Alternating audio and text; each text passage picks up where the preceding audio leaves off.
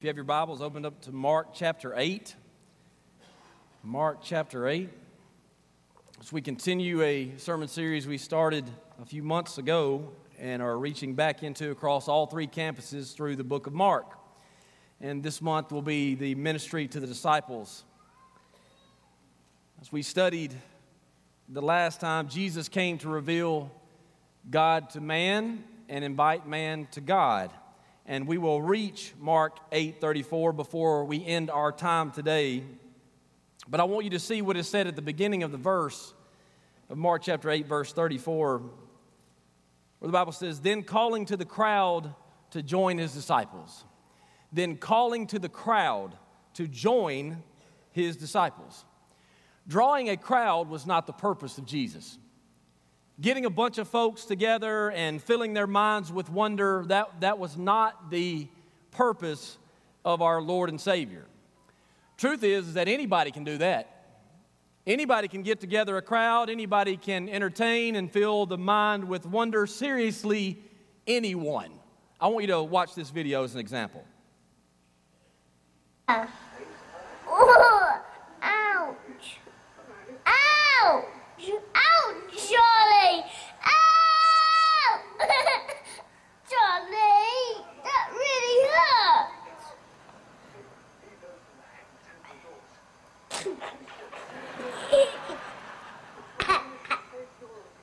No, Charlie bit me. Oh,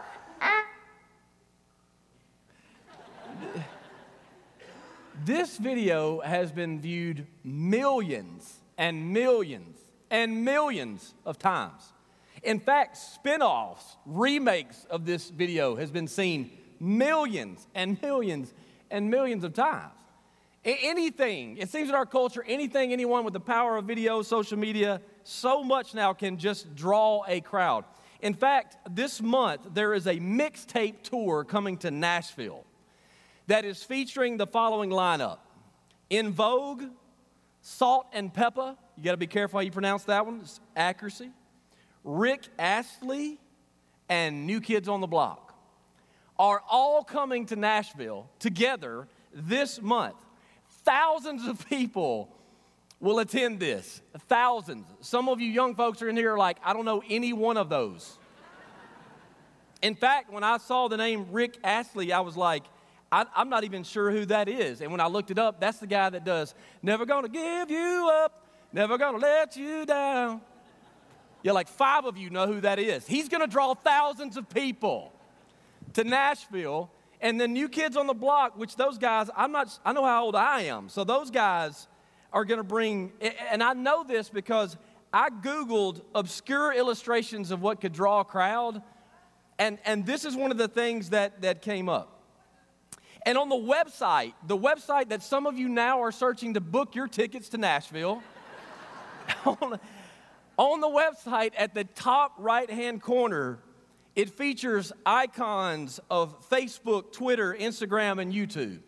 For what purpose? So that you can follow them. You see, that's what following is today in our culture. That's what following looks like.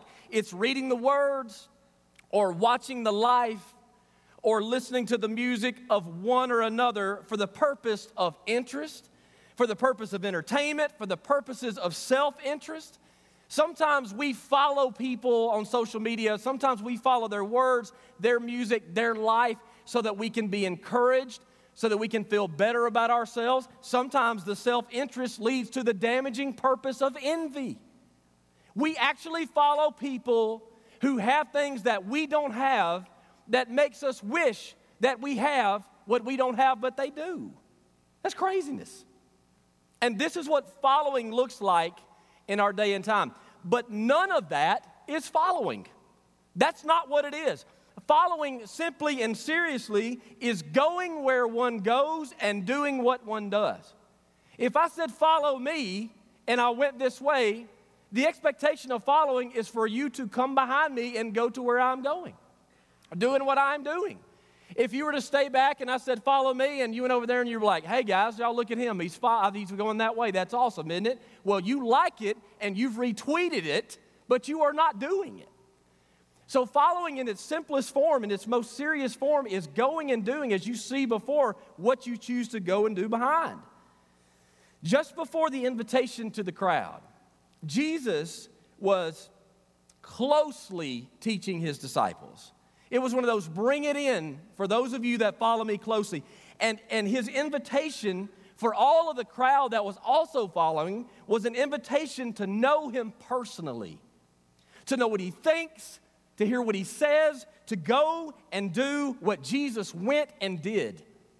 It is not the desire of Jesus for us to just corporately check all this out, for us to just kind of be together and see what's going on and check in with the Lord. It is the desire of Jesus for us to personally take it in. Like when we leave here, the gospel goes with us. When we leave here, we are following Jesus when we go eat, when we go back home, when we're around others, when we're not.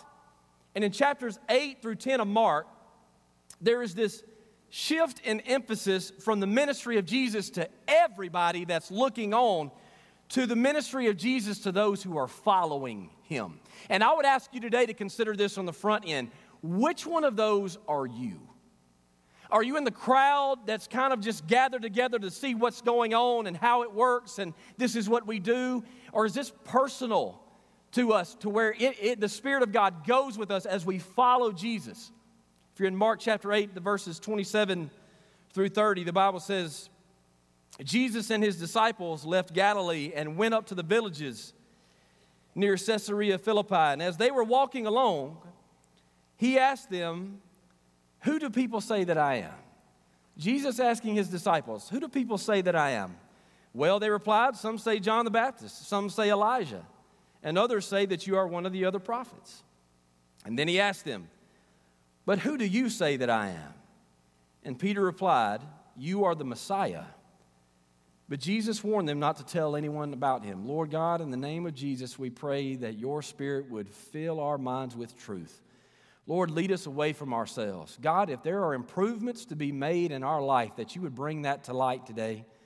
Lord, I thank you for your word and your Spirit, and I pray, oh God, that you would draw your church closer to you. And for those, God, who are wavering and wondering about their own salvation, that your Spirit would draw them to a place of decision today. In Jesus' name, amen. This is the confirmation of Jesus. Who do you say that I am? Who do they say that I am? You see, the difference between those two questions is the difference between the multitudes and the disciples. A multitude is saying, this is who they say that you are. Peter is saying, I agree with who you say that you are. The multitudes say, you're John the Baptist. Jesus, some of these folks are saying that you are a preacher, that you are a preparer of the one that is to come, that there is going to be another Messiah that is going to do what we want him to do. And so they are saying that you are John the Baptist. Some are saying, Jesus, that you are Elijah. You are a prophet that's returned from old to tell us more about future events. You see, John the Baptist and Elijah are not bad. They're just wrong. It's not a bad thing for the crowd to think that he is good like this, but other religions do this. Muslims consider Jesus to be a prophet of God. New Age religions consider Jesus to be a spiritual thinker, a great spiritual thinker. Again, those things are not negative.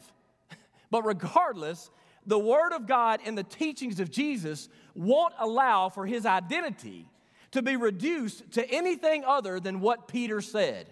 You are the Messiah. You are the chosen one of God, sent to deliver many from their sins who would turn from themselves and turn to God by faith in you, O Lord. You are the one that makes people fit for heaven. In fact, in order for someone to simply just honor Jesus as a great leader or a good spiritual giant, if you really want to do that, you have to add into that how Jesus considers himself. So if you think Jesus is spiritually awesome and a good leader and has made a positive impact on culture, you also have to add, according to what he said, that he's also a little bit crazy. Because Jesus doesn't say he's a representative. Jesus doesn't say, while he holds the office of prophet, that he came to be a prophet. Jesus does not make a claim that he is a spiritual thinker. He does not make a claim that he is just another preacher. Jesus' claims are that he is God. He is God Almighty, functions as the Son, but fully in the essence of God. Jesus said, I and the Father are one. Jesus said, believe in God, believe also in me. Jesus said, before Abraham was even born, I am.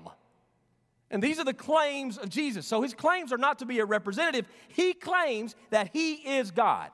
You see, in today's world, all sides of people are trying to use Jesus for what they want to accomplish.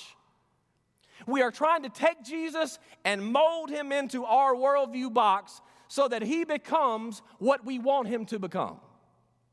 I say to you today that Jesus is not just a champion of social justice. I also say to you today that Jesus is also not just a champion of moral reform. On these two, I honestly think that if Jesus were up here on a panel and he walked out and we walked with him, that some of our questions, if Jesus were to take Q&A, some of our questions would be like this. Seriously, Jesus, are you a Democrat or a Republican? Y'all laugh. I'm 100% serious. And some of you are already going, I already know the answer. Why would I ask him that? Both sides of the aisle. And they do that because there's certain things that they want Jesus to speak for and be inside this box that we put him in. So we use Jesus for a champion of social justice. We use him as a champion of moral reform. And Jesus is saying, I am God Almighty. I am not about a country. I am building a kingdom of God. A kingdom that none of us will be able to enter in if not for the death and resurrection of Jesus. That is who he is and what he came to do. Don't make Jesus smaller than he is. He is not a positive thinker. He is not a precursor for anyone else. Those are not bad. But if those are your conclusion, the identity of Jesus is enough for your side, but he's not enough for your salvation. Let me say that one more time. If you put Jesus in a box that you want him to fit into, he may be enough for the side that you are standing so tall on, but not enough for your salvation. Jesus is the King of Kings. He is the Lord of Lords. As God, he is over all. As the Son of God, it was his function to live for our standard, to die for our sins, a sacrificial death. He arose from the grave to validate all of the claims that he is God. And he will come again when the Father says the time is right. He is the anointed one of God who says that he is the way, the truth, and the life, and no man gets to the Father if not by the Son. So let me ask you a question today, the same question that he asked those who were following him. Who do you say that he is? Who do you personally say that Jesus is? Who does your life say that he is? When Peter answered, you are the Messiah, that was a personal acknowledgement that Jesus is the chosen one of God, that he is everything, not just something. And because of that, Peter's life was directed towards going where Jesus went and doing what Jesus did. In Matthew's gospel, when Peter makes this statement, Jesus says to him, I'll build my church on you, Peter, and I'll give you the keys to the kingdom of heaven. What does that mean? It means you're going to be what I'm about and you're going to go where I go. So that's what it means to follow Jesus. This message series, we're going through at all three campuses. The first one I led, this one is led by Alan Ostrisky, our Lindsay Lane North pastor.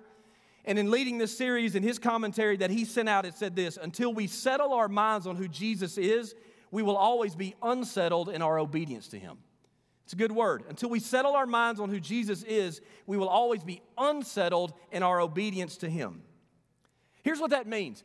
If Jesus is just an influence in your life, if Jesus is someone that you always fall back on when it's time to ask for forgiveness, if Jesus is just your Savior and not your Lord, this allows much room in our life when we make decisions.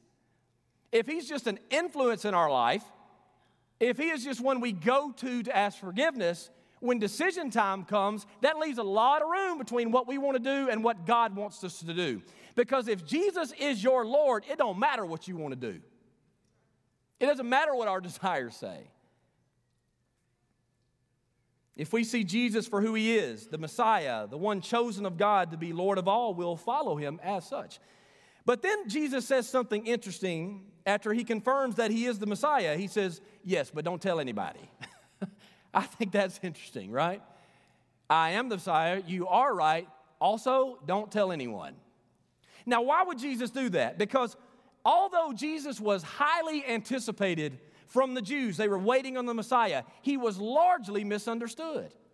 Even those that were following him, even those closest disciples, were still working all of this out, and they believed him to be a king that was going to come and dominate for Israel. They did not see him being a humble Savior who would lay down his life. They thought this would be a King David kind of takeover. Like he would get out there and wipe everybody out that was an enemy. And think about this. If that would have been the case, that Jesus would have come like a warrior as King David, and he would have wiped out any enemy army, would have taken over the Roman Empire and flipped them on top of their head and gave Israel all of it. That would mean that the people of God are still left with the number one enemy, themselves. If God wipes out everybody that you disagree with today, I've made this point before, but it bears worth repeating. If God wiped out everybody on the screens, everybody on the opposite side of government, everybody in your family that gives you a hard time, if God were to wipe all those folks out and give you dominating power over them, you are still left with you. You are still left with your desires, with your nature to sin. The very thing that pulls you away from God has not been dealt with yet if Jesus came just to dominate for a certain team, a certain flag, a certain people. He came so that people would have forgiveness of their sin and to be freed up from the power of their sin so that they would be right with God, not for a season in history, but for all time. So that is the purpose that Jesus came for. Mark chapter 8, verses 31 through 33, we've seen the commission, we've seen the calling and the confirmation. Now we see the confrontation. In Mark chapter 8, verses 31 through 33, then Jesus began to tell them that the Son of Man must suffer many terrible things and be rejected by the elders. Now, as I'm reading this, think about who they thought he was going to be. King David, warrior, knocking everybody down. And then Jesus says, I'm going to have to suffer many terrible things. I'll be rejected by the elders, the leading priest, the teachers of religious law. He would be killed, but 3 days later he would be rising from the dead. And as he talked about this openly with the disciples, now y'all wrap your minds around this one. As he talked about this plainly or openly with the disciples, Peter took him aside and began to reprimand him for saying such things. Great move. That's going to work out really well for you. Jesus turned around and looked at his disciples, seeing their response to him being reprimanded, and then he reprimanded Peter. Get away from me, Satan. Now, Peter was not Satan. It's imagery here, it's symbolism here.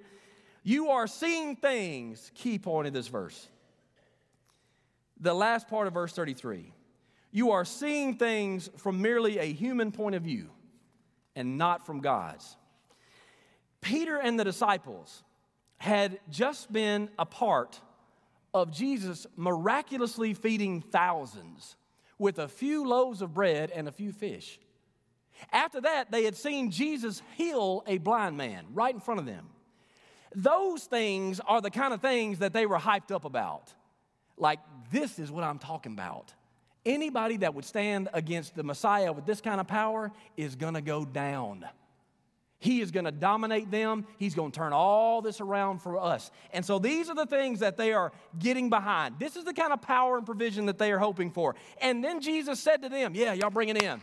I'm getting ready to suffer and be rejected.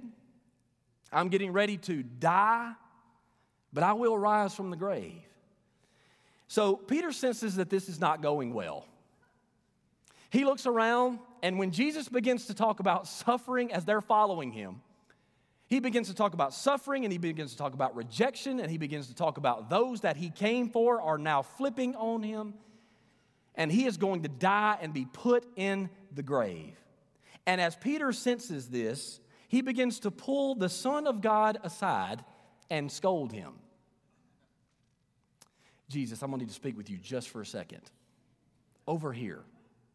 Now, I would say to you in leadership or whatever, normally pulling someone aside for disciplinary or pulling someone out of the public eye to talk to them about a serious issue that you're having is a good move. It's a good leadership principle, but not with the King of Kings.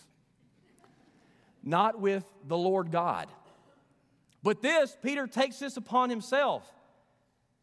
And again, sensing things are not going well, you see, while we know this truth, y'all, if you grew up in North Alabama, now I'm not saying this for everybody, but probably most folks here have known since birth about Jesus to the point that Jesus lived, died for sin, and rose again. Those are things that culturally we know about. They had not known this yet. They were thinking ruler, dominating, going to flip everything for us and for our glory. It's going to be awesome. The disciples would not have understood how the Messiah is to suffer and die, even though it was clearly prophesied in Isaiah 53. Y'all, sometimes we need to read our Bible. Sometimes we need to know and not just be religious, but know what we actually believe in and know our doctrines. In Luke chapter 24, verse 25, Jesus said to some of his followers after the resurrection, "You foolish people, you find it so hard to believe all that the prophets wrote in the scriptures. Wasn't it clearly predicted that the Messiah would have to suffer all these things before entering glory?" You know, in our life, it's kind of like this. It's kind of like when troubled times come and we're like, God, what are you doing? What are you thinking? Why would you let these things happen? And we've not yet considered the part of the Word of God that says, in this world you will have what? Trouble. In this world you will have trouble. You going to tell me you don't read Psalms and Job and see how these men of God were going through difficult times? Yet when we go through these things, we become just like the disciples. Lord, I'm going to need you to come over here for just a minute because this is not what we're about to do. Lord, if you're about to take me through some suffering, I think you and I need to have a little talk. You see, when we think about troubles in our life, in our point of view, it's the worst. But in God's point of view, trouble can actually work for the best. And I get no pleasure in saying that, but I know that it is true. You see, what some will do when God doesn't lay it out like we want is we will begin to see things from a human point of view, like the scripture says, and we will take the Lord to the side. And this is our conclusion. We will say things like this: when God's word and our circumstances don't align with our desires, we will take the Lord to the side and we will get before people and we will look at them and say, this ain't really what he meant. This is not really what Jesus was meaning to say. This is not really the truth of God. It applies this way. You see, that is deception by Satan 101. That's what deceiving is. That's what it looks like. He didn't really mean that if you eat that fruit, you're going to die. You see, don't we do the same thing? Jesus really didn't mean this is going to happen in our life or we may go through this in his name. That's really not what he meant. What he meant was, and when you give yourself over to that without exploring what God truly means, we are leading ourselves to be deceived by Satan and a rebuke is coming. I want to share this with you as just some examples of what I'm talking about. I want everybody from 8 to 80 to hear this, seriously. Let's just say, as an example, somebody in a group of friends and people, they're talking about sexual relationships outside of marriage. And someone says, well, how are you going to know if it's the right person if you don't take it to the next level? And then somebody in that conversation actually says something like this: you know, I've got a different opinion. I actually think that you're supposed to drink water from your own well and share love only with your wife. Can't you just see the guy that was making that strong point about taking it to the next level, taking him aside and being like, man, you need to cool out with all that. Like, that's not what we're trying to accomplish here. We want everybody to feel the same. And see, these are real examples that happen. When the Word of God comes into play in our feelings and our desires and our emotions, it begins to halt the brakes and change direction. Maybe someone in your family has been bad-mouthed by another family. You're at the ball field. Somebody has now shouted you down. They are talking about you. All of this is happening. And somebody that's on your side says, well, I don't know what we're waiting for. Let's go hit them right in the mouth. I had a guy tell me this recently. That a family member of his called him up and he said, dude, get in the truck and we'll go and jack this guy up. And seriously, he looked back at him and he goes, okay, thank you. Now I want you to tell me something that we can actually do. I thought it was great. Because what if within those emotions where everybody's ready to just throw fists, somebody speaks up and says, I think we should love our enemies and pray for those people who treat us badly. What kind of response do you think the crowd's going to have to that? Man, come over here. Man, you know we're all headed in the same direction. Don't do this. Don't pull that spiritual stuff and keep us from doing what's right. See, that when God's perspective, again, what did the scripture say? Jesus said, you are looking at things from a human point of view, not from God's point of view. Or maybe you're in a miserable marriage and voices around you say, you just need to be happy and you need to get out. And then someone says, I don't know, love never gives up. It never fails. It never loses faith. It's always hopeful. It endures through every circumstance. Man, I'm just telling you what the Word of God says. Don't be listening to all that. Don't hear what he's got to say. God didn't really mean. Now look, I know all of these examples don't touch every circumstance. They don't touch every detail that you are going through. But the point that I'm making is that often we want God's point of view to be ours, and it's not. We want to change his point of view or lessen it when we have a decision to make. And just know this, Satan will always lead you towards what's easy. Satan will always lead you towards what you desire rather than what is right. What is the thing that you want and that the things that you want out of rather than what is holy and what is the will of God. When Peter finished with his rebuke, Jesus was like, yeah, come over here and let me tell you something. Thank God that he loves us that much. That he will tell us, you need to come up off thinking about this is what I want when this is your point of view and it's not mine. He explained to the disciples that he must suffer. He must be rejected. He must die. And the resurrection must happen because it's the will of God. Just like our sanctification is the will of God. And here's what the disciples had to trust that we have to trust, church. The will and way of God is always better. It's always better. God saves through the system of sacrifice, not through following a set of rules. That's so much better. Somebody say amen to that. God saves from our greatest enemy, our sin, not from an empire or people group that makes a season of life challenging. That's better. God doesn't give us everything that we ask for. That's better.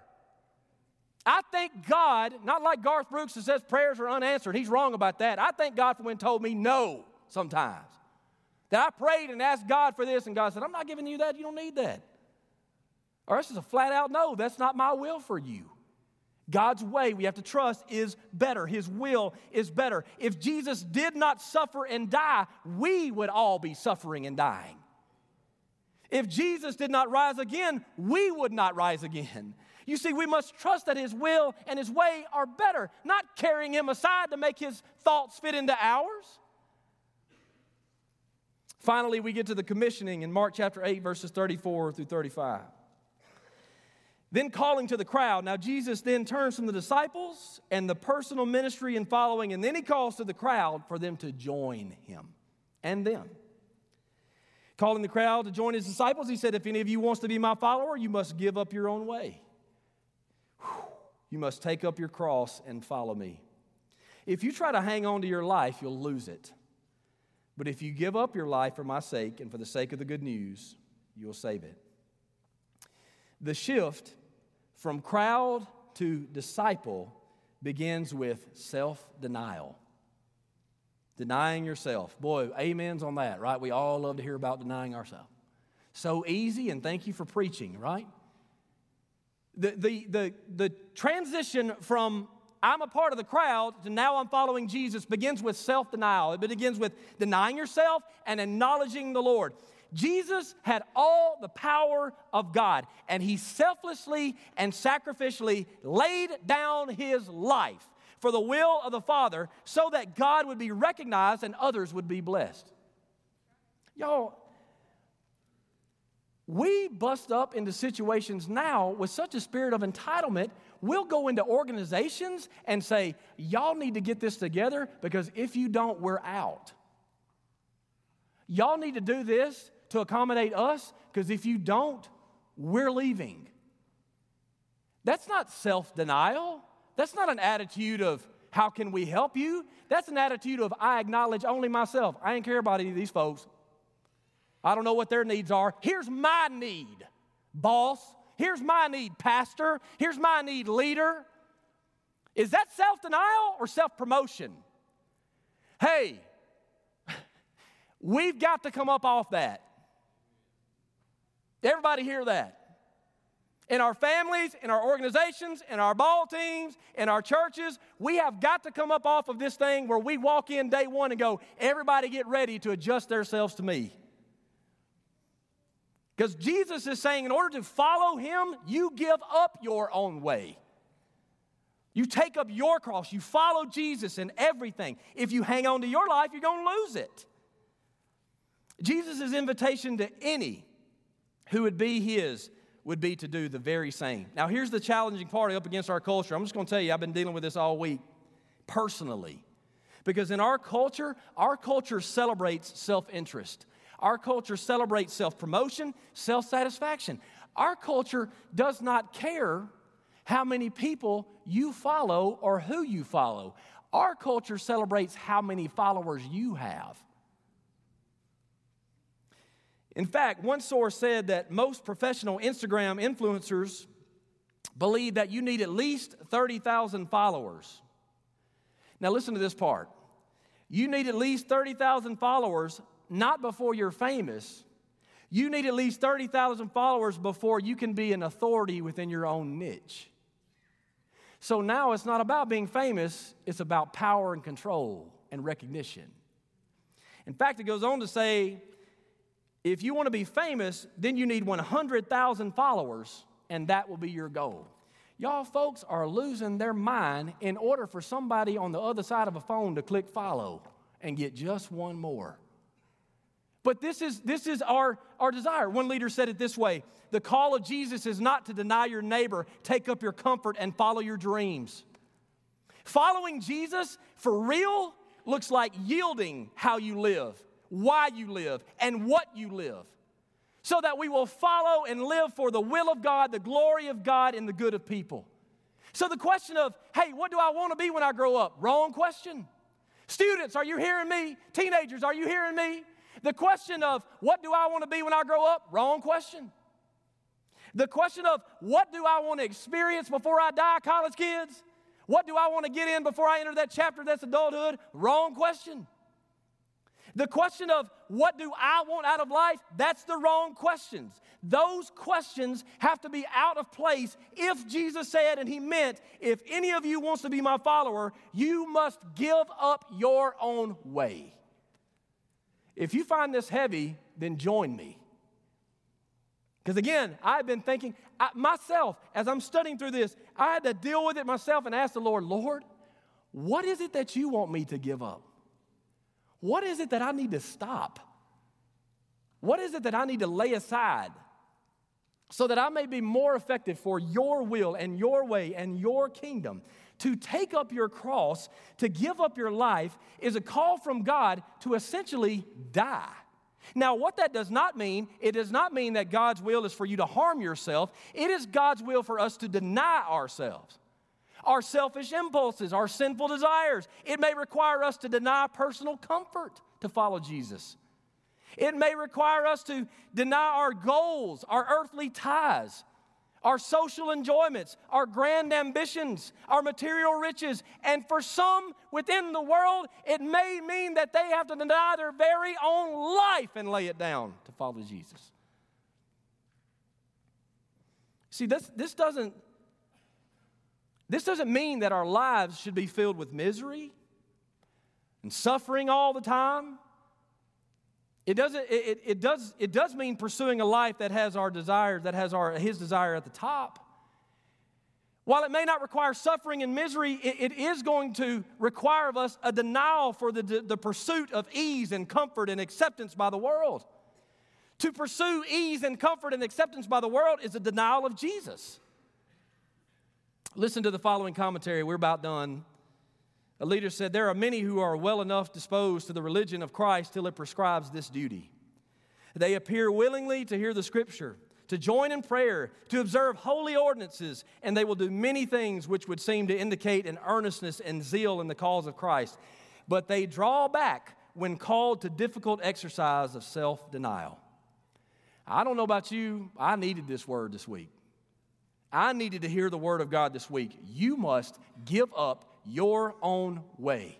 I'm inspired by our missionaries that we partner with, that you see on the screens. These missionaries have given up their life, gave it away, and now they would say that they have everything. What is Jesus calling you out of or away from so that you may deny yourself, so that you would begin to follow Him for real? What does our life look like? It looks like our desires, looks like our time, our money, our influence, our pursuits, our purpose, our worldview. All of that is wrapped up in our life.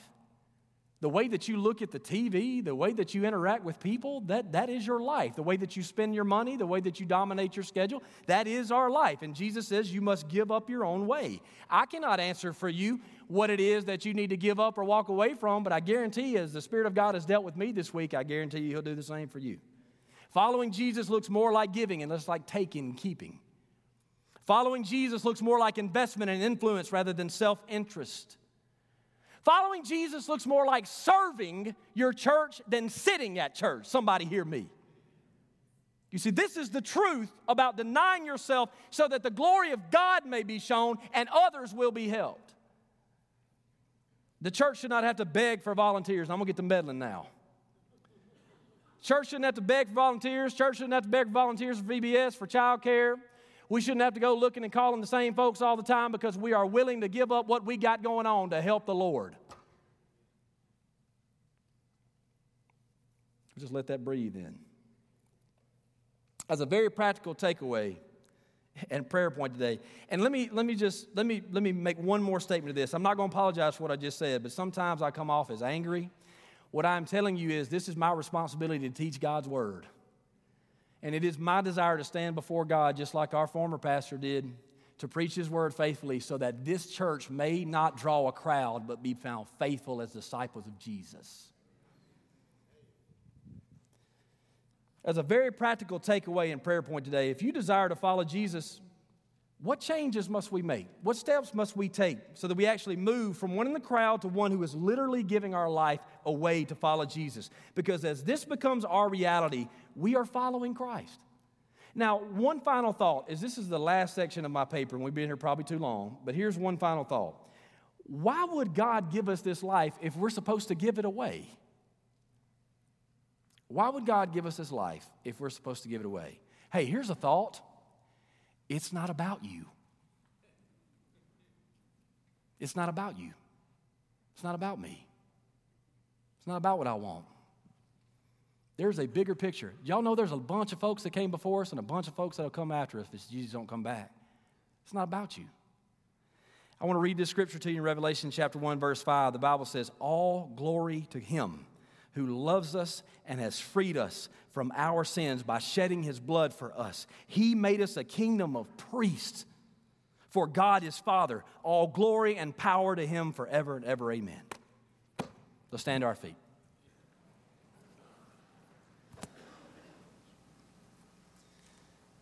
I want to invite you to join our church today. You can walk the aisle or you can catch us after. I want to invite you to be baptized, to join the church, to be saved. If you've never made that decision to follow Jesus and God has convicted your heart and mind of sin today, I want to invite you to take the next step away from yourself and towards the Lord. Jesus, we thank you, oh God, for how you laid down your life so that we may experience eternal life. And as your followers, may we do the same. I pray, oh God, that there would be a holy response from your people so that tomorrow we look even more like you than we did today. I thank you, oh God, for your grace and your mercy when we don't get it right. I thank you, oh God, where you hold us, our feet to the fire, where you correct us and rebuke us when we need it. And Lord, would you show us, would you make it plain what we're supposed to do next? Would you show us how we are supposed to give our life away? As we study your word, listen to your spirit, would you help us towards the next step of application? In Jesus' name, amen. Would you worship and respond?